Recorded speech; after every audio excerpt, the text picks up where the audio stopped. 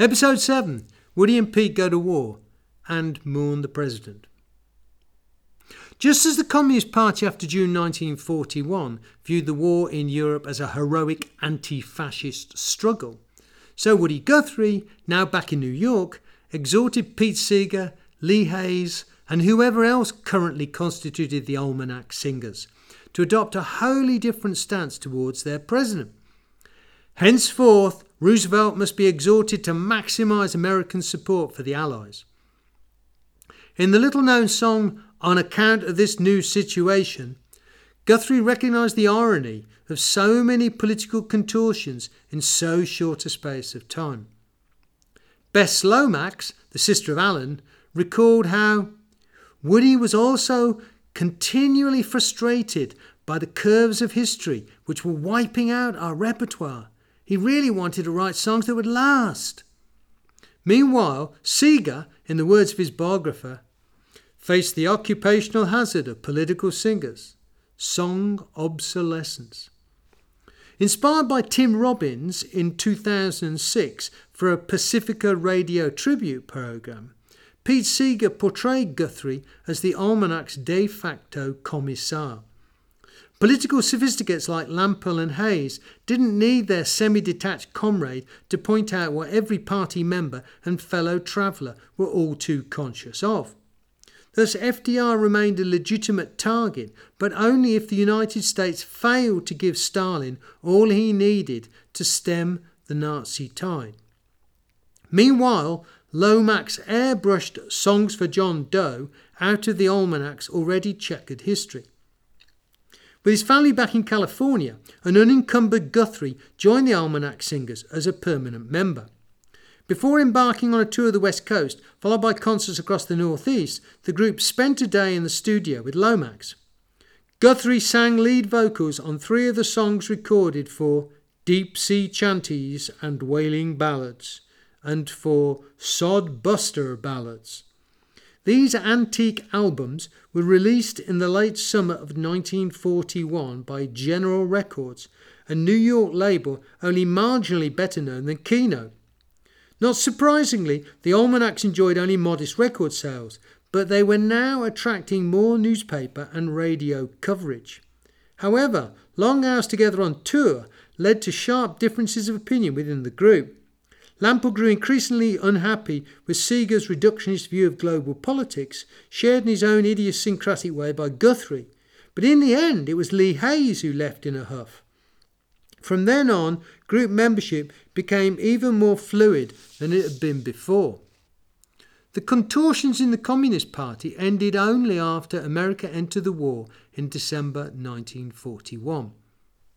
Throughout this period, Guthrie generated a steady stream of anti-fascist compositions of varying quality. Between Barbarossa and Pearl Harbor, isolationism remained a potent force in domestic politics. For the Almanacs, its right-wing advocates were now objects of scorn and no longer uncomfortable allies. Although written some time after the Japanese attack on Hawaii, Guthrie's Mr. Charlie Lindbergh epitomised the tone adopted by his group towards Washington's most vocal isolationists, the America First Committee. Roosevelt's predecessor, Herbert Hoover, joined a long list of malcontents, but the song's principal target was the Atlantic crossing Charles Lindbergh, accused of encouraging Axis aggression as a means of advancing his presidential ambition. An ambition Philip Roth famously returned to in his counterfactual novel The Plot Against America. As in the mid-30s, Roosevelt could now look to support from organised labour and the left, in this instance advancing his pro-British and now presumably pro-Soviet agenda, but only so long as the transition to a quasi-war economy was not at the expense of jobs, wages and workers' rights. This, in essence, was the revived Popular Front message of Almanac songs written and performed in the summer and autumn of 1941. And it remains so in material composed after the onset of war brought the group into the political and cultural mainstream. In the immediate aftermath of Pearl Harbor, the Almanac Singers were hot property. signed to a major New York agency and, courtesy of CBS's Saturday Night Showcase, broadcasting to an audience of over 30 million listeners. Respectability was short-lived, as an FBI investigation and hostile newspaper coverage saw Seeger's group become the focus of unwanted attention. Network broadcasts and a record contract with Decca brought only brief success once charges of double standards and Communist Party membership accelerated the Almanac's demise. Dropped by their agent and their record label, the group's bookings dried up.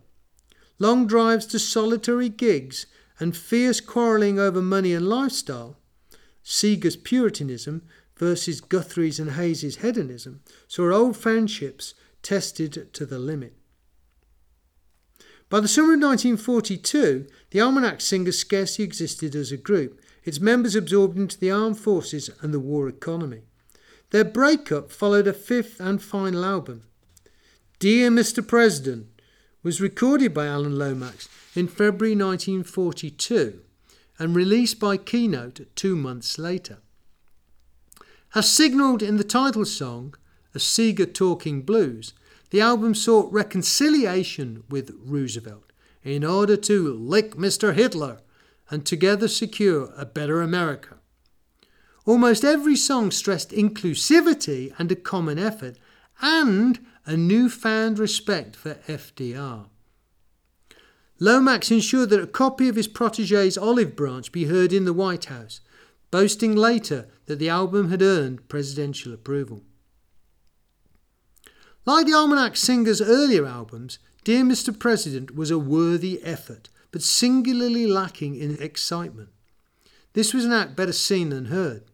However, one song stood out, famously standing the test of time. Woody Guthrie let Pete Seeger sing The Sinking of the Reuben James, his memorable lament for the sailors drowned when their destroyer was torpedoed 6 weeks prior to Germany declaring war on the United States. The ship's loss was a key moment in Roosevelt's increasingly belligerent response to submarine attacks on American shipping. At the Hollywood Bowl in September 1970, Seeger chose The Sinking of the Reuben James as his contribution to the evening's entertainment. This was an appropriate selection given Seeger's heroic role in convincing Guthrie that an interrogative chorus, "Tell me, what were their names?" meant 115 verses, one for every sailor killed, might be shrunk to 4. The Sinking of the Reuben James presaged Woody Guthrie's principal contribution to the war effort. From June 1943 to August 1944, he served as a merchant seaman in the Atlantic and the Mediterranean. With Cisco Houston a shipmate, unsurprisingly, both men brought their guitars on board. Guthrie twice saw his ships torpedoed, with another crippled by a mine. Before and during his service at sea, he wrote, ranted, and sometimes even recorded a remarkable number of propagandist anthems.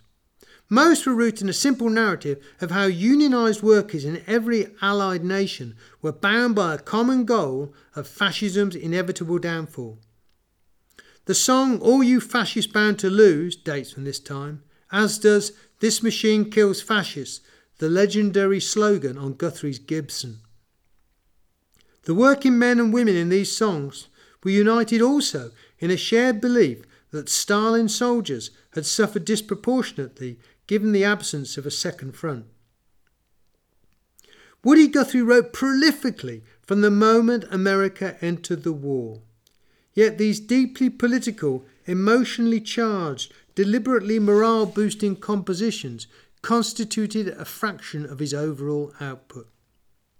Prose and poetry, much of it unpublished, articulated a simple polemical message. American workers must be uncompromising, both in their commitment to winning the war overseas and to protecting their hard-won rights and liberties at home. This was an anti-fascist crusade rooted in proletarian solidarity, where even the staunchest blue-collar patriot had to acknowledge the Soviet Union's unique contribution. Guthrie was by no means unique in expressing such sentiments. In 1943, the a cappella gospel group, the Golden Gate Jubilee Quartet, secured extensive airtime on the radio after recording Willie Johnson's Stalin Wasn't Stalin. Josh White's tribute to Soviet endeavour, Little Man, was especially notable given the close relationship he and his wife enjoyed with the Roosevelts. Although White had sung at FDR's second re-inaugural, regular trips to the White House only started after his anti-segregation album, Southern Exposure, became Keynote's biggest seller to date, prompting an invitation from Eleanor to play at an official reception and to then meet the president. White's work with the Almanac Singers was conveniently forgotten, but so too was Southern Exposure's demand for desegregation on the shop floor and on the front line. A genuine voice of protest, hailed in Harlem by the likes of Langston Hughes, Josh White's credibility within the African American community collapsed once newspapers named him the presidential minstrel. Churchill's presence within the Big Three could scarcely be ignored, but Woody Guthrie dismissed his rapprochement with Stalin as a short-lived marriage of convenience. Visiting Britain in mid-1944 on his last tour of duty as a merchant seaman did nothing to change Guthrie's mind. Roosevelt had no comparable history of Bolshevik baiting, hence the belief shown in songs such as Ballad of Tehran that only the Kremlin and the White House could forge our new Union world. The Tehran Conference of the 28th to the 30th of November 1943 had marked a high watermark in ostensibly harmonious relations between the Big Three, or to be more precise, in dealings between the Soviet and American delegations. The British delegation let it be known that FDR had treated Churchill shoddily and that his second son, Elliot, had behaved appallingly. This was the conference at which Stalin notoriously proposed a toast to the victorious Allies shooting 50,000 prominent Germans, generating silent agreement from Roosevelt and a vehement protest from Churchill.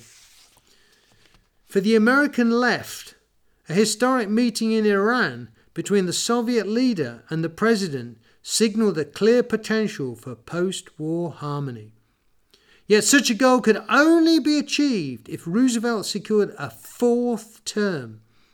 Who else in Washington had the authority and the experience to retain the Russians' healthy respect? Viewing Stalin's closure of the Comintern as a statement of intent, in May 1944, American communists demonstrated their faith in the strength and efficacy of the Grand Coalition by voluntarily dissolving the party. Former party members rallied round a Roosevelt bandwagon intended to complement the official campaign of the Democratic Party machine. Their enthusiasm was scarcely dented when the idealistic New Dealer, Henry A. Wallace, returned from a vice-presidential tour of Russia to discover Roosevelt aides now deemed the anonymous senator from Missouri, Harry Truman, a safer running mate. States were persuaded to choose a candidate as unfamiliar to the president as he was to most of the delegates on the convention floor.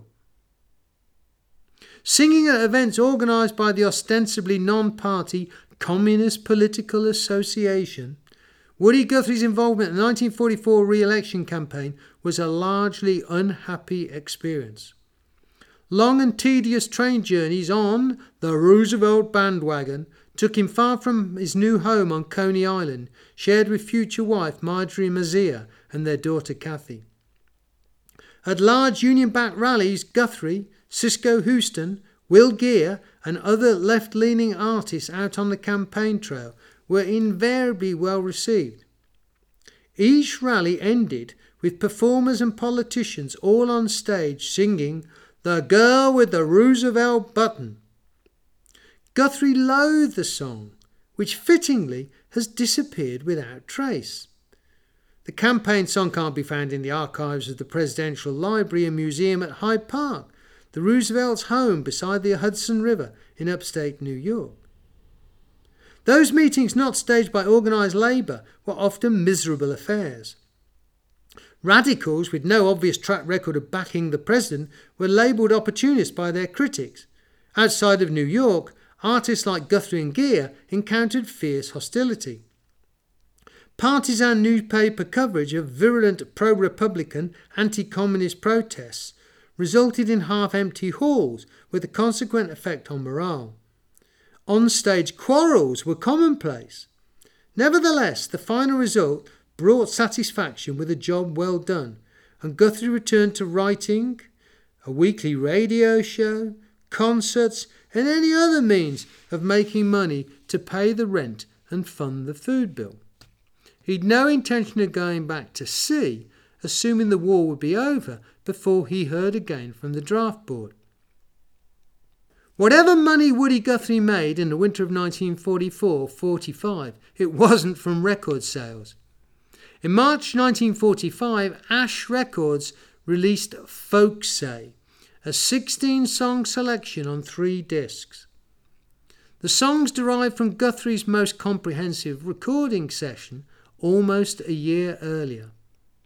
Ironically, that session came about courtesy of John Lomax, a man who, as we saw in the last episode, admires Guthrie's singing as much as he loathed his politics.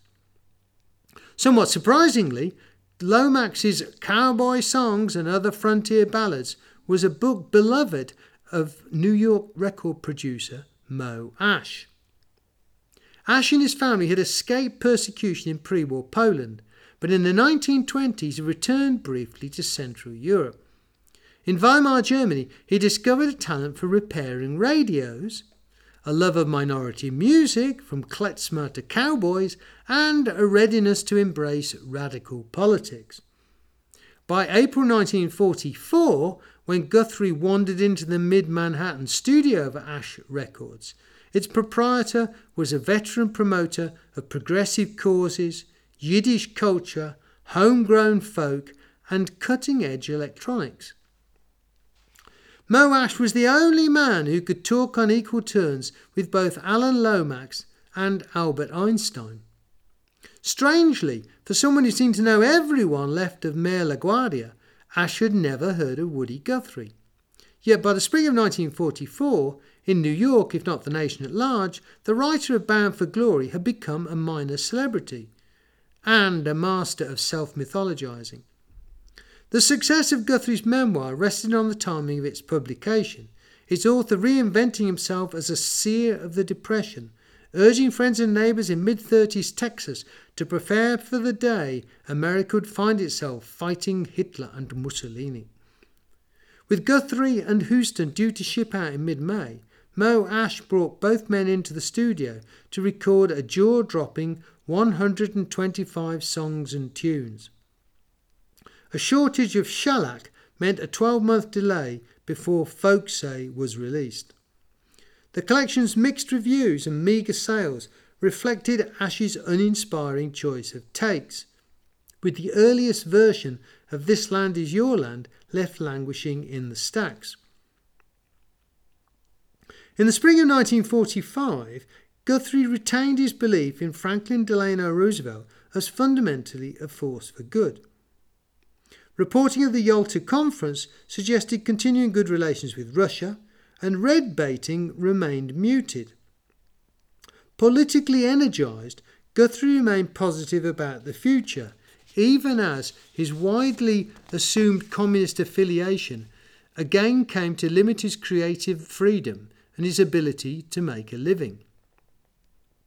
In February 1945, Naval Intelligence revoked his Seaman's papers, rendering him liable for the draft.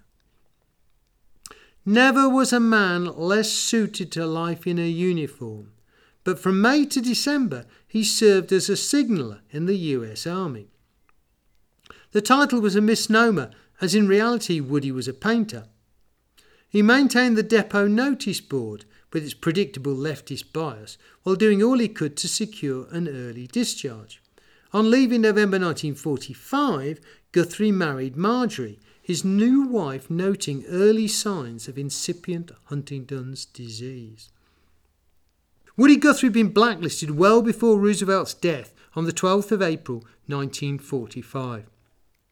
Yet the Guthrie family was in no way immune to the deep sense of grief that engulfed all but Roosevelt's fiercest critics in the immediate aftermath of his death. Robert Clara, in FDR's funeral train, as we've seen, a fascinating account of the dead president's final train journey from Georgia to Hyde Park, described the dramatic scenes when his body was brought back to Washington. As the cortege crossed 9th Street, an elderly black woman broke across the police line and ran out into Pennsylvania Avenue. "Lord God," she wailed, "take care of us now." In Dear Mrs. Roosevelt, Woody captured the moment when he learned that FDR was dead. "I was a GI in my army camp that day he passed away, and over my shoulder talking I could hear some soldier say, 'This world was lucky to see him born.'" Guthrie was in fact still a civilian when news broke of the president's passing. Nevertheless, the verse echoes a grieving soldier's remark to Francis Perkins, Roosevelt's Labour secretary, outside the White House. "I felt as if I knew him. I felt as if he knew me. And I felt as if he liked me." Another soldier, Bill Livingston, was in a POW camp when he and the other prisoners heard of the president's death. "Tears ran down my face, as they did on the faces of the rest of the group." Woody Guthrie's misfortunes and those of his comrades similarly blacklisted, as well as the Communist Party's reversion from coalitionist inclusivity to its former sectarian status, were all seen as direct consequences of Truman's arrival in the White House.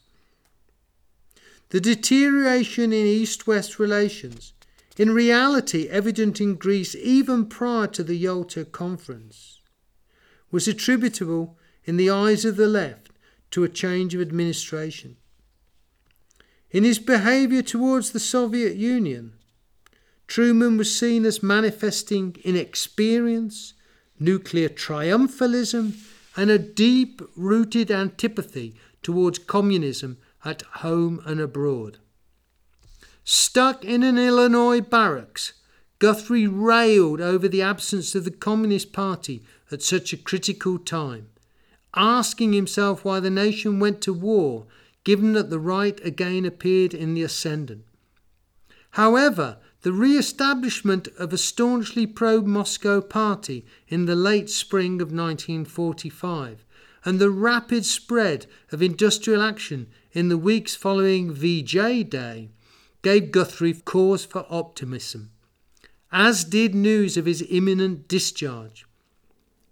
Guthrie's version of events immediately following the German surrender, and his insistence that FDR would have avoided Truman's perceived miscalculations, resembles a view of the period popular on the left at the time of the singer's death. As post-war politics became more polarised and state harassment of communists became harsher, so Woody's rough-hewn political analysis became increasingly moulded by a distorted nostalgia. Thus, in his mind, the Roosevelts became more radical than had ever been the case, certainly as far as the late president was concerned. In one of his many letters to Mo Ash, written on the 15th of July 1946, Guthrie claimed both Eleanor and FDR were as much victims of a mass smear campaign as the millions of Americans currently branded by the capitalist machine as communistic. Once more a civilian, Guthrie worked with Ash on a number of projects, notably the song cycle Ballads of Sacco and Vanzetti, commemorating the anarchists executed in 1927 on trumped-up charges of murder. The album only appeared in 1964, reflecting the difficulty Ash Records experienced in releasing politically contentious material. The harsh reality was that a collection of Woody Guthrie recordings released in 1946 was unlikely to generate a decent return for either the company or for its artist.